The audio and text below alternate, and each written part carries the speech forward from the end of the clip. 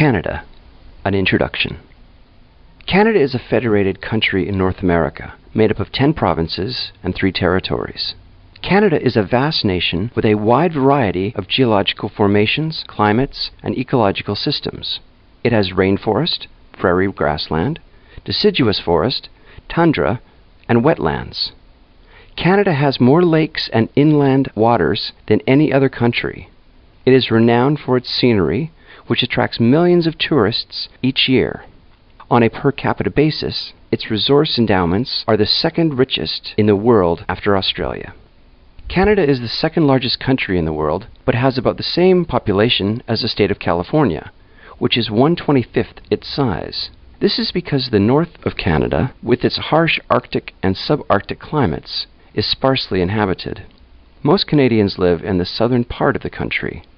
More than 3/4 of them live in the metropolitan areas, the largest of which are Toronto, Ontario, Montreal, Quebec, Vancouver, British Columbia, Ottawa, Ontario, Hull, Quebec, and Edmonton, Alberta.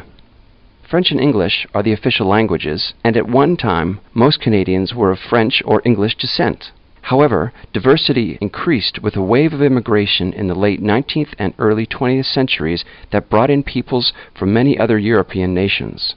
This trend continues into the 21st century.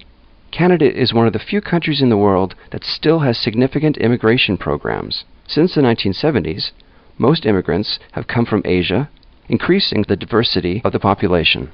Canada's prosperity and diversity have encouraged a variety of artistic pursuits. Most major cities have symphony orchestras, opera companies, classical and modern dance groups, and live theatre. Canadian popular musicians have built highly successful careers both in Canada and in the world at large. Canadian writers have also gained worldwide recognition, as have painters, sculptors, filmmakers, and architects. To nurture Canadian arts, the government has imposed quotas on foreign content in Canadian media. Canada has impressive reserves of timber, minerals, and fresh water, and many of its industries are based on these resources. Many of its rivers have been harnessed for hydroelectric power, and it is self-sufficient in fossil fuel. Industrialization began in the 19th century, and a significant manufacturing sector emerged, especially after World War II, 1939 to 1945. Canada's resource and manufacturing industries export about 1/3 of their output. Transportation equipment is the leading manufacturing industry. While Canada's prosperity is built on the resource and manufacturing industries, most Canadians work in service occupations, including transportation, trade, finance, personal services, and government. Canada is a parliamentary democracy, and the federal, provincial, and territorial legislatures are all elected. Queen Elizabeth II of the United Kingdom is recognized as the Queen of Canada. She is the official head of state. The Queen is represented in Canada by the Governor-General and 10 lieutenant governors.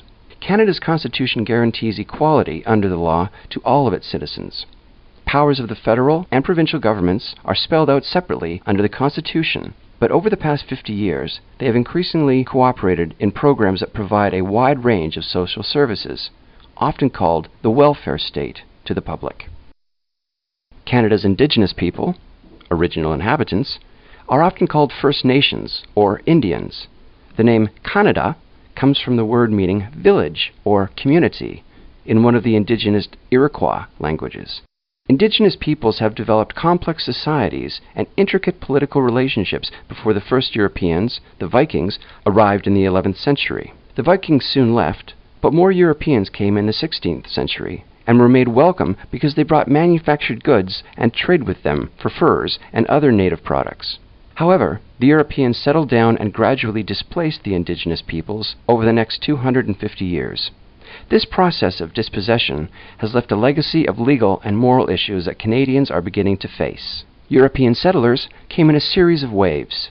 The first were the French, followed by the English, and these two groups are considered the founding nations. France lost its part of the territory to Britain in a war in 1760, but most of the French-speaking colonists remained.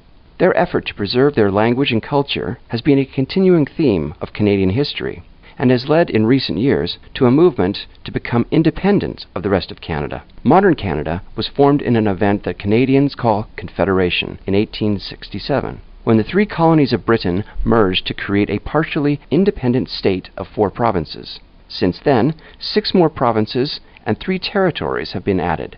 Canada achieved full independence in 1931, but continues to belong to the Commonwealth of Nations, a voluntary association of countries with ties to the United Kingdom.